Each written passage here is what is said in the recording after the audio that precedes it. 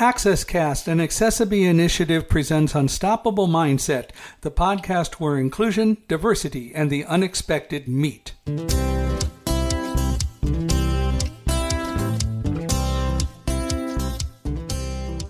Hi, I'm Michael Hinkson, Chief Vision Officer for Accessibility and the author of the #1 New York Times bestselling book, Thunderdog, the story of a blind man, his guide dog, and the triumph of trust. Thanks for joining me on my podcast as we explore our own blinding fears of inclusion, unacceptance, and our resistance to change. We will discover the idea that no matter the situation or the people we encounter, our own fears and prejudices often are our strongest barriers to moving forward. The Unstoppable Mindset podcast is sponsored by Accessibility, that's ACCESSI, Visit www.accessibility.com to learn how you can make your website accessible for persons with disabilities and to help make the internet fully inclusive by the year 2025. Glad you dropped by. We're happy to meet you and to have you here with us. Well, hi, and welcome to Unstoppable Mindset. Thanks for being here. We really appreciate you taking the time to listen to us. Today, we have Linda Hunt as our guest. Linda is an award-winning accessibility consultant. She's a podcaster. She's an author, and she now is a politician. She's a member of a city council. We're going to have to learn more about that. And she also happens to be a person with a physical disability. So we have lots that we can talk about. And we hope that this will inspire and educate. And I'm certainly looking forward to it. I hope all of you are as well. So, Linda, welcome to Unstoppable Mindset. Well, thank you, Michael. And thank you so much for having me. Well, it's really a pleasure. Let's start, as I love to do. Tell me a little bit about you growing up and just where you came from and kind of what got you to what you do as an adult. Yes. So I'm a Scottish lass, actually. I was born in Scotland and I immigrated to Canada when I was about 2 with my parents. They came to Canada with me as a 2-year-old, had 2 other children, and then my mom was homesick. So we moved back to Scotland, and I actually started school here. I started kindergarten here, but when I went back to Scotland, I went to school for a few years and came back when I was in grade 3. So I've been here ever since I was about 8 years old. And as far as growing up, did the traditional school. I graduated high school in the depression of the early 80s. And my parents couldn't afford to send me to post-secondary education. So I got a job. I had a job in high school that became a full-time job. And then I started working actually for Superior Court when I was only 19 years old. So following that, I decided to pursue post-secondary education. So I have a degree in business administration, which took me 10 years to get. Before the days of online learning, I had to commute almost an hour each way to actually attend university. So that's kind of what got me as far as my post-secondary education. I have 2 children. They are grown. They're 25 and 30 now. And wow, that was forget my own birthdays. My son turning 30 was a milestone for me, which was just at the end of November. And professionally, I mentioned I spent 15 years working in Superior Court. My husband and I opened our own business in 1990, which we've had for just coming up on 33 years. I myself spent a significant amount of time working as a business consultant for the federal government, and then went on to be executive director of a national health charity here in Canada until 2009, when I gave up what I called the commute down the highway for the commute down my office, down the hallway to my office, which is how I ended up starting Accessibility Solutions, which is an accessibility consulting firm that aids businesses and organizations to remedy barriers for persons with disabilities. So that kind of got me to where I am now. From a professional perspective, you've mentioned that I have a physical disability, and yes, I do. I am in a power wheelchair. I was diagnosed in 1999 with multiple sclerosis. For the first 5 years, I could still jog in high heels. And then we eventually started to see some disability progression to the point between early 2006 and late 2007, I went from one cane to two canes to a walker to a scooter to a wheelchair in the span of about 18 months. So adapting to disability progression as we moved along. That's my history in a nutshell, as we will say. Well, I like the idea of going down the hall to the office, and so do I. Yes. I very much enjoy it. I think it's a great thing. I think there's a lot of value in being able to work at home, as long as you are able to do it and keep up with what it is that you need to do. It takes a lot of discipline to work at home, and in some cases, more than even working in an office. Although when you're in an office, there's a lot of gossip and talking and interaction that takes place, and some of that's valuable. But working at home is a lot more of a discipline, and it has its own challenges. It does. I know when I first started working from home, that was as I said, in 2009. Which, I mean, since the pandemic, remote working has become a norm for a lot of people. But in 2009, a lot of people thought if you worked from home, what did that mean? You went on your computer and then you went and watched, TV or did something along those lines. But I did miss the, as you said, the water cooler, the gossip. I missed the interacting with other adults. And so I've really embraced, especially since the pandemic, Zoom, and being able to connect with people like yourself, who we would never be able to connect in person just because of geography. But it's certainly become the norm for a lot of people to be working from home. And you're right.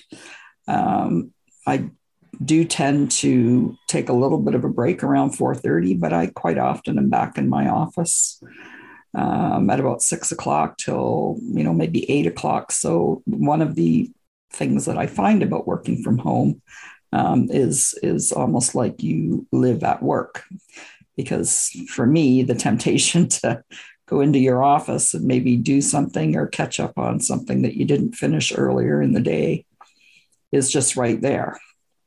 And that can be a good thing. And it can also be a thing that you have to watch, of course. But I've, in my career, had several jobs where I have done a lot of things remotely, as it were. I remember starting out working. Well, my first job was actually involved with a device called the Kurzweil Reading Machine for the Blind. And literally, I traveled all over the country for 18 months where we, in the National Federation of the Blind, placed machines in various places. So right from the outset, I did everything kind of remotely. So I would interact with people where we put machines, but the other people within the organization and within the process of my job responsibilities within the organization was all remote. So I got used to that. And then I went to work for Kurzweil in an office. And that was great until I was asked to relocate to California to help Kurzweil integrate with Xerox on the West Coast. And there I was, again, in a situation where pretty much for 3 years, my office was really a room in my home. So I got used to that pretty early. But I do like both settings. I think there's value for both. So I'm glad that you're able to succeed at doing it. You seem to be pretty comfortable working down the hall, as it were. Yes. Yes, I really am, I do a lot of work with companies around inclusive hiring, and it makes a big difference from an inclusive hiring perspective. Um, to have your workforce be able to work remotely. Yeah.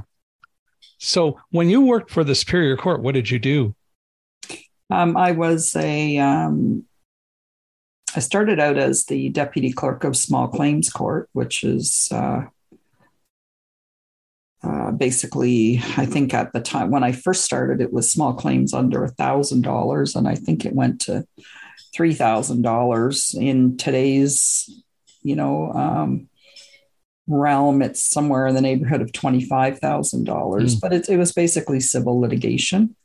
So I was a court services representative. So basically, in an environment where no one was happy to be there. But the other thing that Superior Court in Ontario, Canada, at least does is trials that get basically bumped from provincial court.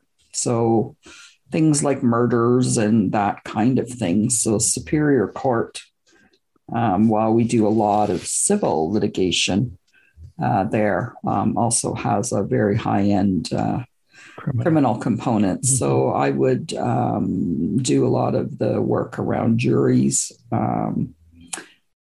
And well, basically, it's paperwork. There's anything to do with the court system or anything to do with law or legal work has lots and lots and lots of paperwork. Kept you busy associated with it. Yeah. And I mean, as I said, I started there when I was 19. I mean, when I left there, my daughter was only 2. So, you know, I really grew up in that role. And as I said, that was the time frame that I was also commuting to get my degree. So when I would be working, 9 to 5 at the courthouse and then leaving to drive to university for a lecture 2 nights a week. So yeah, it certainly kept me busy back then. What made you decide to leave that and start your own business? Well, my husband was the production manager for a screen printing company for 12 years. And it was the decision to start our business was more a result of his business expertise. And he was working in a family business. He was fairly young. He wasn't quite 30 yet, but he was working in a family business where at the age of 30, he realized that he was never going to go any higher than he was because it was all family members above him. So we talked about it, and then we had a good friend of ours that worked for a company that was looking for a new screen printer. So it was kind of it was good timing. It was, maybe I can do this. And then almost like a ready-made customer base, if you want to call it, that presented the opportunity. So we did. So we decided that he would start that. Now, keeping in mind, at the time I worked at Superior Court. So I always had the backup full-time job, we'll say. So it wasn't a total leap of faith. I mean, I had the job with the benefits, but anyway, our business has been very, very successful. So other than when I left Superior Court, and my daughter, as I said, was she wasn't quite 2. There was maybe a 5-year span in there that I worked full-time in the business. But at that point, we had 2 locations, 16 employees, and things were, very, very busy. And then I decided to, when my daughter went to school, is when I decided to go and work elsewhere. which is when I went to, as I said, I went to work for the federal government as a business consultant. Now, when you talk about the business being a screen printer, what exactly is that? Well, if you can imagine, you've probably got a T-shirt with a logo on the front of it. That would have been printed in a screen printing facility. Got it. Okay. Yeah. So then you went to work for the federal government. What did you do for them? I was a business consultant. I ran a program called the Self-Employment Benefits Program. And I basically took people that wanted to be entrepreneurs all the way through the business planning, market research, marketing plan, getting their business started, and then mentored them through their first year of business. And I was pleased to say in the probably about the 4 years that I did that, I probably had a hand in launching 200 to 230 small businesses. And I found that very rewarding. So that was really, for me, it was, first of all, my experience of starting my own business, or in my case, the business that my husband was running full time. But it was also my education. So I have a degree in business administration. So, but really that lived experience of being that entrepreneur that had to write the business plan and go through all of the steps of becoming a business. And I'm pleased to say I did that in the early 2000s. And I know of, because I've used them, I know of quite a few of the businesses that I helped launch during that time frame that they're still in business today. And we're talking 15 to 20 years later. So I like to think that I had a hand in giving them a great start. So how long did you do that? I did that for 4 years in the early 2000s. And at the time, I was sitting on the provincial board of directors for, as I said, the national health charity so what ended up happening is that they approached me because they were recruiting for an executive director. So I had a degree in business administration, basically was sitting on the provincial board of directors and was given the opportunity then at that point to be considered for the executive director position. So I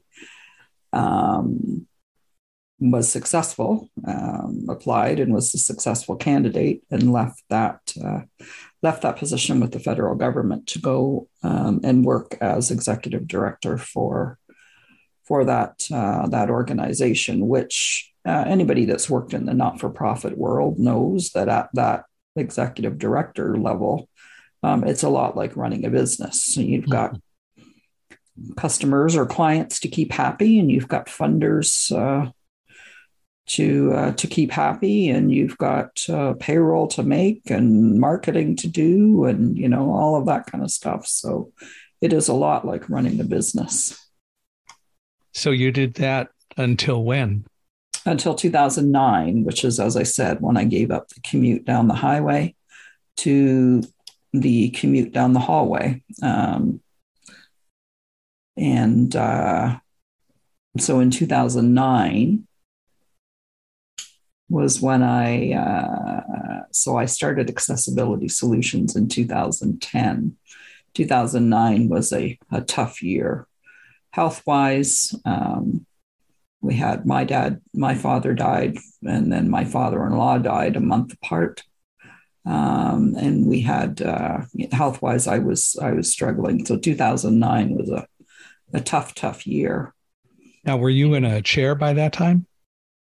In 2009, I was still shuffling in the house with a walker, or what I call furniture surfing. So shuffling from one piece of furniture to another, but no, couldn't walk independently at that time. At that time, I was using a wheelchair outside. So I would leave the house get in my wheelchair, leave the house, go down the ramp in the garage, get into my 2009 was when I bought my wheelchair accessible van. So I still to this day drive from a wheelchair accessible van that has a side ramp. But yes, so I was we were still living in the, the 2-story, 4-bedroom house. At that point, we had installed so we talk about adapt, right? So you adapt to your circumstances. Can't do that anymore.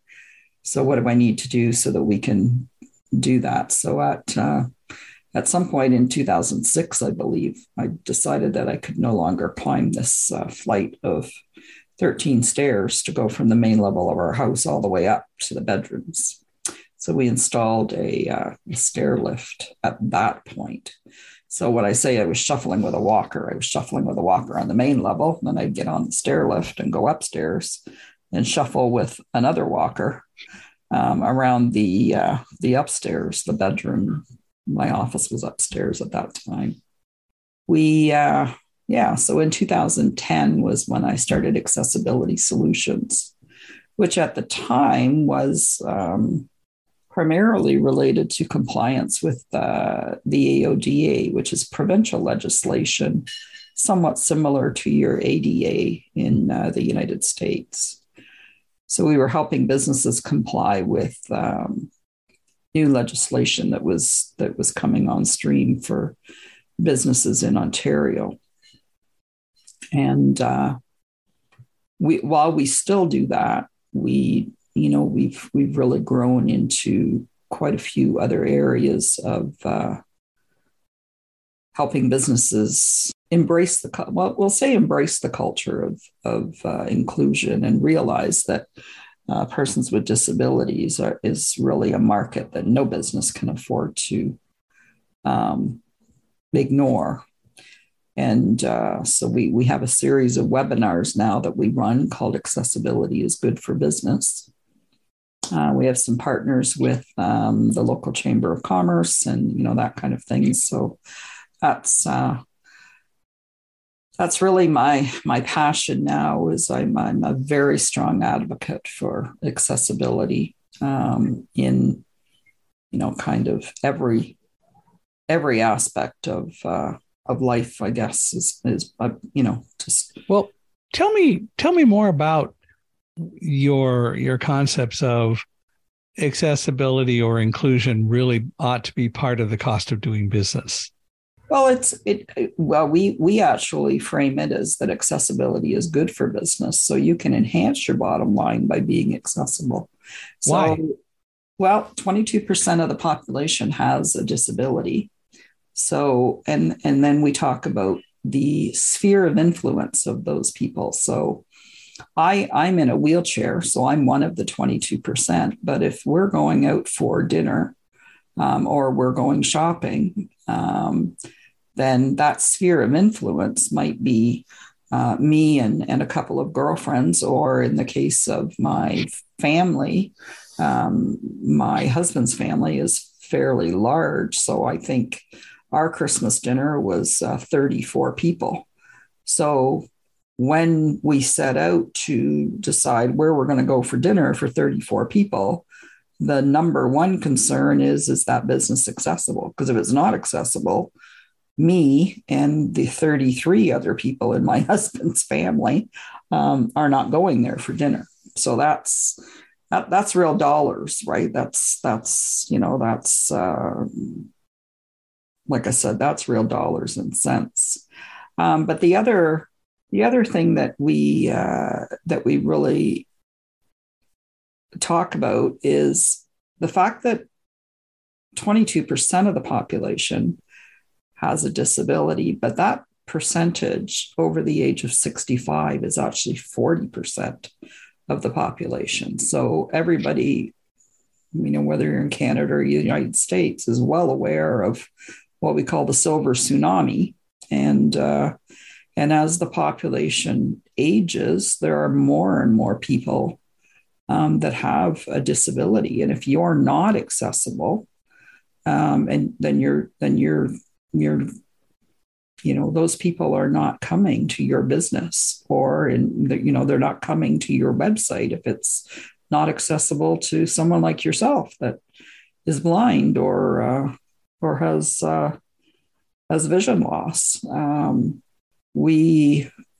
The other thing that we do a lot of work around right now is inclusive hiring strategies, because the world is short-staffed, and the most underutilized labor market out there are people with disabilities who want to work but need to work in organizations that have embraced a culture of inclusion. And so, out of necessity, believe it or not, a lot of businesses are recognizing the fact that accessibility and inclusion needs to be part of their business strategy. So one of the conundrums, I think, that we face, although we don't necessarily talk about it, is that while we have a significant number of people who happen to have a disability, you said 22%, I've actually heard higher numbers, doesn't matter though. The problem is we have a lot of different disabilities. And so, yes, you have issues where you can't gain access to buildings, and I may have issues where we can't access the menu at a restaurant or read material, but they're different. How do we get people within the minority to work together, or do they? Well, I think they do, recognizing, and when we talk about universal accessibility, we're talking accessible for everyone. So not just a person with a physical disability, or, as you said, not someone that's able to read a menu, or hear the waitress, for example, giving you the specials of the evening at a restaurant. It's really all about how a business can accommodate different types of disabilities and how they can do it. But that culture of inclusion really starts at the top. So there has to be a will for them to want to be able to be inclusive to people of all disability, of all types of disabilities. So, I always start with how can I help? Mm-hmm. It's as simple as that. How can I help? What do you need? And then we go from there. But I work with a lot of businesses that they don't know what they don't know. Right. And so a lot of times what we think are, fairly simple fixes, until their point, if you don't have a disability, or until somebody points something out to you, then you're not even aware. So that awareness for one is definitely, just being aware that you need to be accessible, or you want your business to be accessible.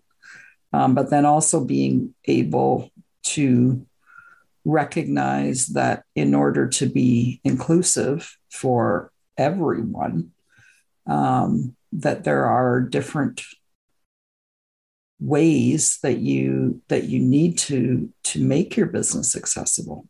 Well, I like what you say about it is good for doing business, but I also do think that we need to have more of a discussion about the reality that accessibility and inclusion is and should be part of the cost of doing business as well, because we do so many things in business. We do so many things for one group or another, or for most employees, for example. We have lights so that people can see where they're going and so on, although some of us don't need it. We have coffee machines to make employees happy and so on. And we regard that typically in a business environment as part of the cost of doing business. But if And we provide computer monitors. But if somebody comes along and says, I need a screen reader to hear what's on the screen, first of all, they may not even get hired because, we don't have budgets for that. Rather than, in reality, it's no different than needing a computer monitor, or it is an issue of what's your priority. And so we at some point have to decide that inclusion really is part of the cost of doing business, and that's a good thing. Yeah, I agree in that. I mean, a lot of times I feel like I'm preaching to the converted, right? Because once they've decided to seek out the services of an accessibility consulting firm, and I'm sure you deal with this as well, that, once they've decided that they're going to make their website accessible and they've come to see or talk to you about your services, they've made that conscious decision that they want to build accessibility and inclusion into their business, which is great. There are, though, at least in the province of Ontario, Canada, where we are, there are laws that require businesses to be accessible. And unfortunately, that legislation is probably one of the most non-compliant pieces of legislation out there, because it's what I call the carrot and the stick, right? Like, people, first of all, they don't know. I've had so many businesses say to me, well, I don't think that legislation applies to me. And I say, well, actually, it applies to every business in the province of Ontario that has at least one employee. Or they'll say, well, we don't have customers. Well, that doesn't really matter. I mean, your Purolator delivery guy could have a hearing impairment, and that qualifies as or your website's not accessible, or whatever it is. So it's not about the legislation. Was actually passed in 2005 to make the province of Ontario fully accessible by 2025. Well, we've got under 2 years to go, and we are nowhere near where we were supposed to be. And a lot of that, you're right, has to do with businesses who don't realize that building in accessibility and inclusion is a cost of doing business. How do we get, speaking of the whole issue in Canada, how do we get that to be more of a national initiative? Why is it a provincial one? I know that I've had discussions with people in various provinces about guide dog access, and some provinces do better at that than others. But why is it that we are not able to get this to be more of a national movement? Yeah, we just in 2019 actually passed the Accessible Canada Act.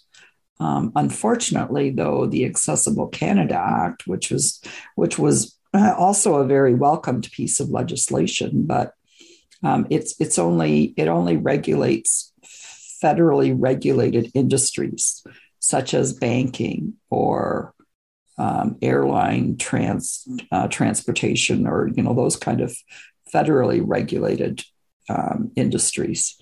So the provincially regulated industries, and I'm lucky that we're in Ontario, because we were actually the first that brought out legislation, and ours is called the Accessibility for Ontarians with Disabilities Act, which is initially was comprised of 5 standards. We have 2 other ones that are working their way through being adopted now. But to answer your question, how do we?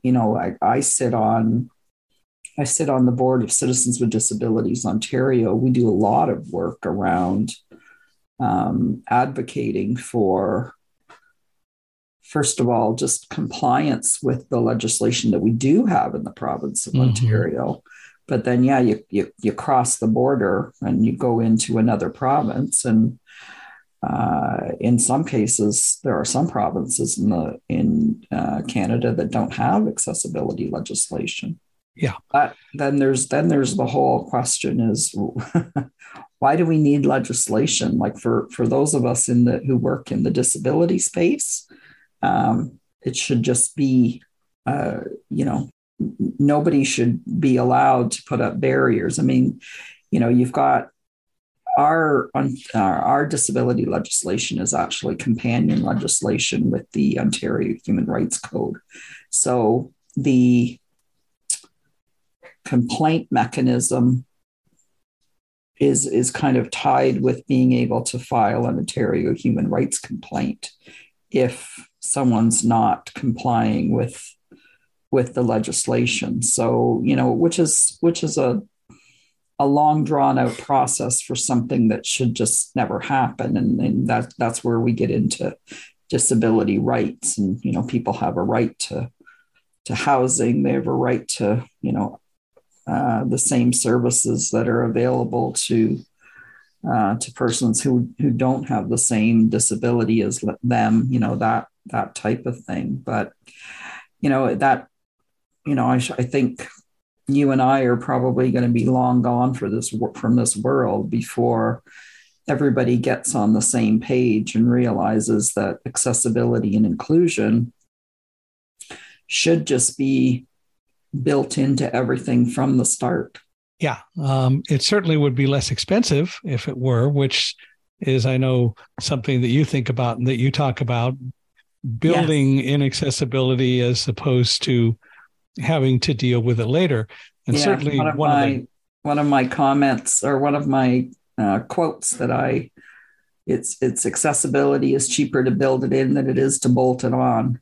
Well, absolutely. And it is an issue where if you, for example, especially for physical disabilities where mobility is involved, if you have to modify a building or a structure after the fact, it's extremely expensive. And my wife and I built houses to avoid a lot of those costs. So our most expensive home from a standpoint of adding in accessibility, that is to a home we built, was when we moved to New Jersey. We had to spend an additional $15,000 to put an elevator in because all the homes in the area were two-story homes.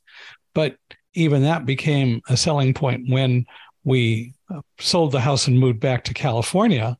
But in reality, like the home we're in now, that I'm in now, my wife actually passed away in November. So we were going to be married 40 years on the 27th of November. We missed it by 15 days. But when we built this house, there were no real extra costs because of the fact that you design it in. And that's in general true. I work for Accessiby, a company that makes products that help make websites more accessible. And Accessiby will tell you that if people would design in the inclusion to make websites accessible from the outset, if the basic manufacturers of those tools would design in accessibility and inclusion, it would be less expensive. But that isn't the way we work today. And so we do have to have solutions that work like Accessiby to make sure that websites are usable and include all people. Exactly. And I'm totally in agreement with you in terms of housing. I mean, I've done some work with the Accessible Housing Network here in Ontario. And there's a true crisis in accessible housing. And then, there's a crisis in affordable housing. Yeah. The crisis in accessible affordable housing is just, that's a whole other thing. And the interesting thing is that the Accessible Housing Network will tell you the exact same thing that you just referred to as building a single family home, is that it doesn't cost anymore to build it with 36-inch doors and, whatever accessibility features you need at the outset. Well, it's the same if you're building an apartment building. It doesn't cost anymore when you're building an apartment building to build it with 36-inch doors and, those type of accessibility features. But what people always seem to think accessibility is like a little add-on or something we have to do. And that's something that needs to change. So I've just been elected to municipal council, but I'm one of the ones that will push that challenge as to, we're building a 45 unit affordable housing complex, and 4 of the units are going to be barrier free. So I will ask the question, well, why don't we make all 45 units? That was going to be my question. Yeah, because it's not going to cost any more when you're building it. And I don't know anybody that doesn't need a 36-inch door that has a problem walking through one. So, accessibility doesn't offend people.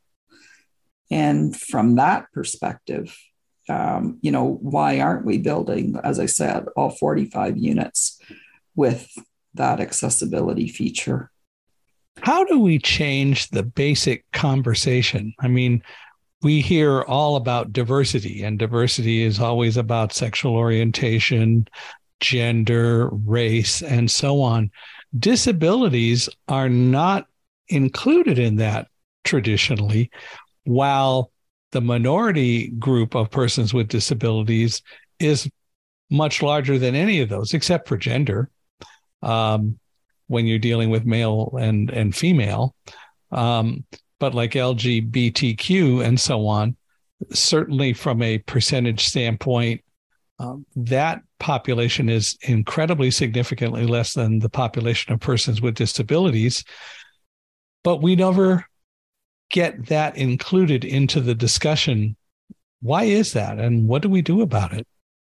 Yeah, it's funny because, yes, you'll talk to, large businesses that have, the diversity, inclusion and equity.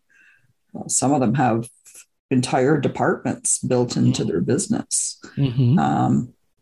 But, when you talk about diversity and inclusion, you're right. We're not just talking about, gender, race. If you have a inherent bias within your culture against persons with disabilities, then that's going against, forget any diversity, inclusion, or equity department or policies or procedures that you have. There's still the inherent bias. Now, I have actually seen the word or the words diversity, equity, inclusion, and accessibility. Those are ones that are more forward thinking. Well, a little bit, but I'm not sure it helps a lot, because what do we mean by accessibility? And we're still not dealing with the issue. And I think you're absolutely right. If we look at it at its most basic level, the answer to my question about why we're not included in the conversation is bias and fear. For many years in this country, the Gallup polling organization doing surveys of people's fears found that one of the top 5 fears people said they had in this country was blindness. Wasn't even disabilities. Now, that's many years ago, but still the biases are there. And whether it's just blindness or all disabilities, we haven't gotten beyond that fear and that bias. And that's the reason that I think we have this issue of not being included in the conversation. Yeah. And if we are, it's just, for the motivation, the inspiration of one person, one time, one group, one time. But the bias, the basic prejudice hasn't changed. Yeah. And that's, you're right. Like the culture of inclusion, and whether it be any marginalized group, needs to be, built. It's like anything else. It needs to be built into the whether it be the business, their corporate culture, from the leadership level. And then it flows all the way down throughout a business. But if you can't get that bias addressed at the leadership level, then unfortunately that kind of toxic type of thinking permeates the entire business culture. So, I mean, I'll use an example. You mentioned that I was elected to Brantford City Council in October, but I faced what I'll call a bias at the door. A very nice gentleman. He was elderly, but he didn't understand how I could possibly be a city councilor because I was in a wheelchair. So the fact that my legs don't work had him somehow thinking the rest of me had deficits that would not allow me to hold that position. And what did you do about that? How did you address that? Yes, I had a very nice discussion with them, and I basically said that my legs don't work, but that I'm in a my educational background, the fact that I run two businesses, the fact that even as he was speaking to me, I was, and as you can well imagine, being in a wheelchair, made door-to-door canvassing, which is knocking on individual doors, challenging. But here I was knocking on his door, and so we basically had the discussion, and it was just an inherent. I mean, I don't think he wasn't, in fact, I know he wasn't doing it to be rude or disrespectful, even though it came across that way. But I almost felt like I needed to educate him. Yeah. As we were having the conversation that, assuming that just because I'm in a wheelchair, I'm not capable of making decision-making processes at the municipal council level. Is wrong. How did the conversation end up? I think I got his vote. Well, there you go. What more can you ask for? Because, and you know what, I tell people, I do a signature talk on overcoming barriers to leadership, but sometimes when you're faced with, that kind of thing head on, it is a lot of times, as you said, like, people don't know what they don't know, and you need to address the whether it be the stigma or the incorrect assumption that that you are somehow inferior because you have a disability. Right, and that's why education is so important. And that's why, among other things, we used to hear terms like mobility impaired, and I still hear visually impaired, which is wrong on so many levels. And we have to get beyond that, rather than equating how much of one thing someone has as opposed to someone else, recognizing that what we have are characteristics. And certainly low vision makes a lot more sense to say than visually impaired. First of all, visually doesn't make sense. And I mean, as far as I'm concerned, you're blind impaired or you're light dependent, which is probably a more polite way to put it. But the reality is, I think, in answering my question, it is about education. And we have to do it, but we also have to get so many others across the board to become more advocates for this as much as they are for other kinds of things. Yes. And that's where the real challenge begins. And the other thing is educating our younger population. So I absolutely love it because I always say all the little boys love me because I'm in a wheelchair and they love wheels. Yeah. So they'll tell me, how come you're in a wheelchair? I had a little boy, actually, when I was out a couple of weeks ago that said, does that have a horn? And it does have a horn. It does have a horn. Yes. I honked the horn for him and he was just totally enthralled, but I welcome that kind of, curious initiative of children like that. And I think that, you know, like so many other things in schools, that learning that not everyone is the same and people are different, is, you know, should apply to persons with disabilities as well. Not just whether it be race or gender or any of that kind of stuff. That, yeah, because that's really the, versus trying to change the way of thinking of older people, that, you know, as they become adults, if children grew up thinking that disability was just a normal part of life. There are people that have disabilities in our society, and there's nothing wrong with them or with that, and that we need to just be inclusive for everybody. Of course, you probably didn't tell that little boy that the horn wasn't the greatest thing in the world. It's not all that loud.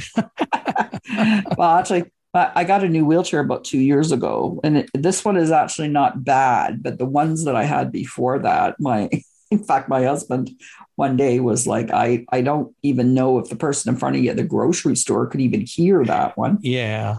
Far less, you know, trying to get, you know, a group of people in a crowd to move out of your way. But anyway, well, I don't use it all that often. I like having the escort in front of me that's kind of saying, excuse me, because she's coming through. My wife's last chair was the Pride Mobility line of sight chair. So it's 3 years old. And the horn still wasn't all that great, as you said, as far as being able to be heard in a crowded area. On the other hand, you really can't put an air horn on a chair either. So it's a compromise. Yeah. But, you know, for you, you have a very positive attitude. You've undergone a lot of changes over the years. How do you, or how did you, and do you keep up a positive mental attitude about everything? Well, you know what, Michael, I tell people all the time, if I didn't have a positive attitude, I'd be sitting in the corner crying somewhere. So I was diagnosed on March the 9th of 1999, which was the internet was fairly new at the time. Yeah. So I went back to my office after being diagnosed. And at the time I did work. My husband and I did have an office in our facility. And my husband came into my office and said, you know, well, what did he say? And I said, he said, I have MS.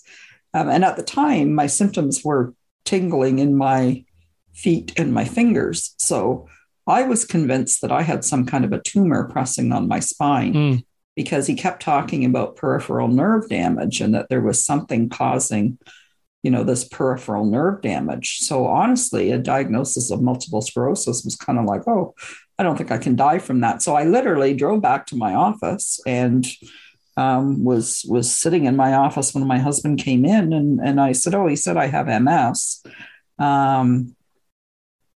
But, you know, which I really don't know what that means. And I will tell you, though, after now 25 years of having MS, this is a disease that does not have a roadmap. So there's no way of knowing from onset to 25 years later. All he did say to me was that 50% of the people need some assistance walking within 10 years. And that could be a cane to a wheelchair. And as I said earlier in our discussion, I went from one cane to two canes to a walker to a scooter to a wheelchair in the span of about 18 months. But my positive attitude, I think, honestly, it's out of necessity. I mean, I was diagnosed with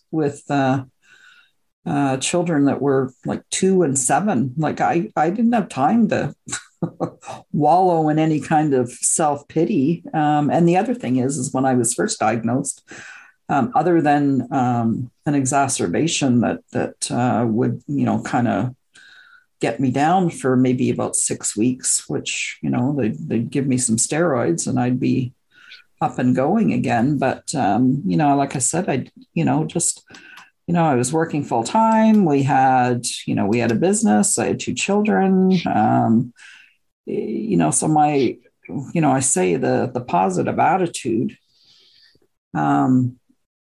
really is what has kept me going, like, to this day. Here we are 25 years later. But you made the choice. Yeah. That's the important part, that you could have gone the other way. Well, unfortunately, there are a lot of people that do go, and it doesn't matter what kind of diagnosis you got. I'm sure you're you're a very positive person, that has dealt with a disability yourself for, so it's, to me, it's a part of life. And as I said, unfortunately, having a very good support system. So my husband has been, we were married 10 years when I was diagnosed. So we're coming up on 35 years, but, it very much is a family disease. My daughter, I don't think she remembers much before I was actually, starting to use mobility devices, whether it be, a cane or whatever. My son, I think, remembers more. But having that positive attitude is what's enabled me to, to continue to do the work that I do. I've never let my we'll call it disability, but I've never let the fact that I can't walk like everyone else, and that's really what it is, impact, my decision to do whatever I want. So as I said, I still drive. I still travel a fair bit. I do a lot of research before I go places to make sure that I'm going to be able to use my lift, and my wheelchair is going to get where it needs to go, and that kind of thing. Air travel can always be a little bit of a challenge, but you just, like I said, you just carry on. And I think I've always had that attitude, though. It's like, if something gets you down, you just pick yourself up, you dust yourself off, and you carry on. So it's as unstoppable as it gets. Yeah, there you go. I understand you're an author. I am. Love to hear about that. Yeah. So I had and it's funny. I never thought of myself as an author because the first couple of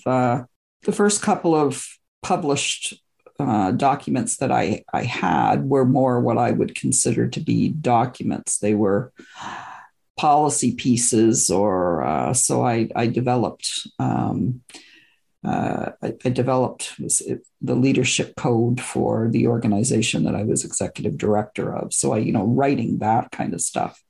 But I had the opportunity to be part of a collaborative book a couple of years ago, which my chapter was actually on overcoming barriers to leadership, which is one of my signature talks. And we've had that, which kind of feeds into that whole positive attitude and, that type of thing. And so, actually, and that book is on Amazon. I use it in my business as a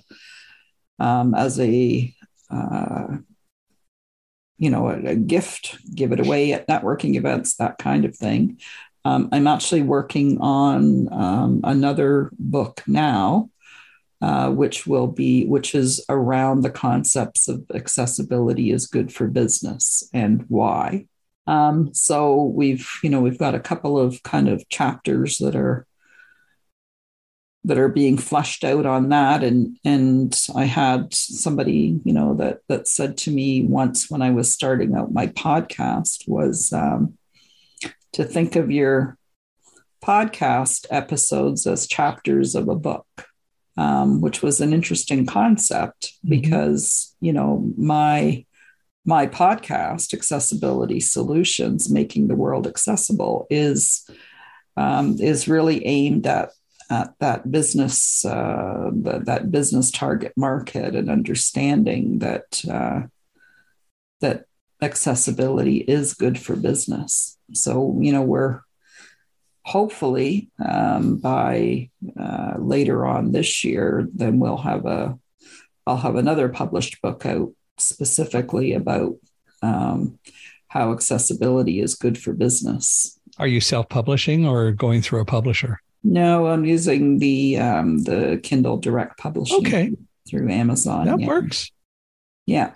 Running with Roselle, my second book is published through Kindle Direct Publishing. So good. Understand it. And that's great. Is your husband still doing the screen printing business? He is. Oh, He's good. Although I was after him to retire, but then when I got elected, he's like, "Oh yeah, you're after me to retire, and you just got elected to 4 years of city council."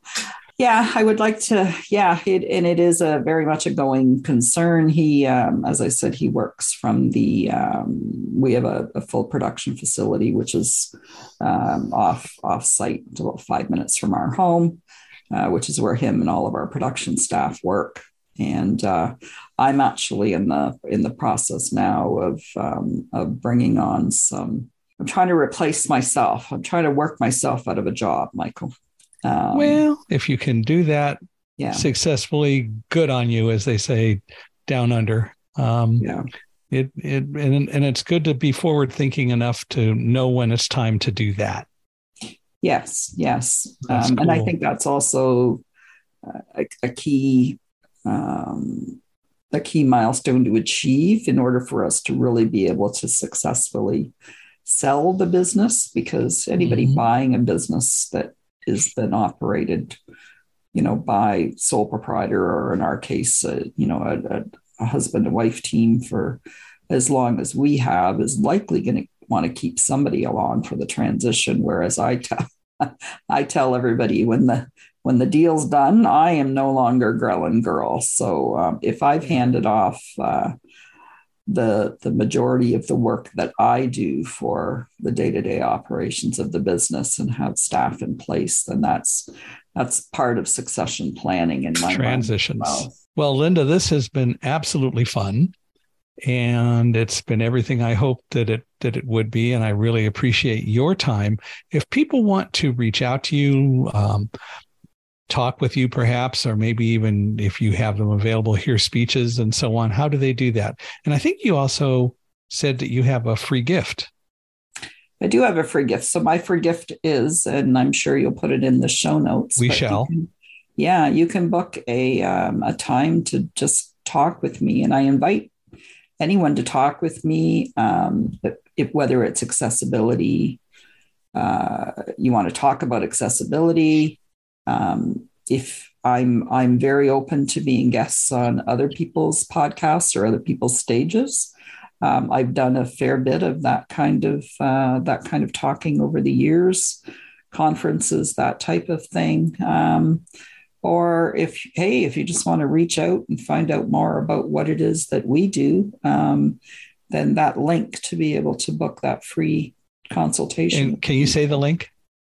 The link is, it's a Calendly link. It's, or can people get to it through your website? People can get to it through my website there, and you're going to embed it in your show notes. So what's your website? They can see it there. It is solutions, 4, accessibility.com. And they can always reach me via email, which is linda@solutionsforaccessibility.com. Well, cool. Well, I, again, very much appreciate you being willing to come on and have a good in-depth, and I think good substantive discussion about all of this. And I hope that we're making a difference. I think we are. And the more we talk about the conversation and the more we converse about the conversation, the more conversation we have, which is what we really need to do. I agree. And I so very much appreciate you having me on. I'm a big fan of your show. Well, thank you. Well, I hope that everyone listening feels the same way, and we'd love to hear from you. So if you would, we'd appreciate you letting us know. You can reach me at michaelhi@accessibe.com, or you can go to my podcast page, which is www.michaelhingson.com/podcast. And we'd love to hear from you. Please give us a 5-star rating when you're listening to this. We appreciate your ratings and your views very much. And we hope that this has been educational and gives you some things to think about. And Linda, once more, I want to thank you for being with us today, and we'd love to have you come back and visit some more. Thank you. You have been listening to the Unstoppable Mindset Podcast. Thanks for dropping by. I hope that you'll join us again next week and in future weeks for upcoming episodes. To subscribe to our podcast and to learn about upcoming episodes, please visit www.michaelhingson.com/podcast. Michael Hingson is spelled MichaelHingson. While you're on the site, please use the form there to recommend people who we ought to interview in upcoming editions of the show. And also, we ask you and urge you to invite your friends to join us in the future. If you know of anyone or any organization needing a speaker for an event, please email me at speaker@michaelhingson.com. I appreciate it very much. To learn more about the concept of Blinded by Fear, please visit www.michaelhingson.com/blinded by fear. And while you're there, feel free to pick up a copy of my free ebook entitled Blinded by Fear. The Unstoppable Mindset Podcast is provided by AccessCast, an initiative of Accessibe, and is sponsored by Accessibe. Please visit www.accessibe.com. Accessibe is spelled ACCESSIBE. There you can learn all about how you can make your website inclusive for all persons with disabilities and how you can help make the internet fully inclusive by 2025. Thanks again for listening. Please come back and visit us again next week.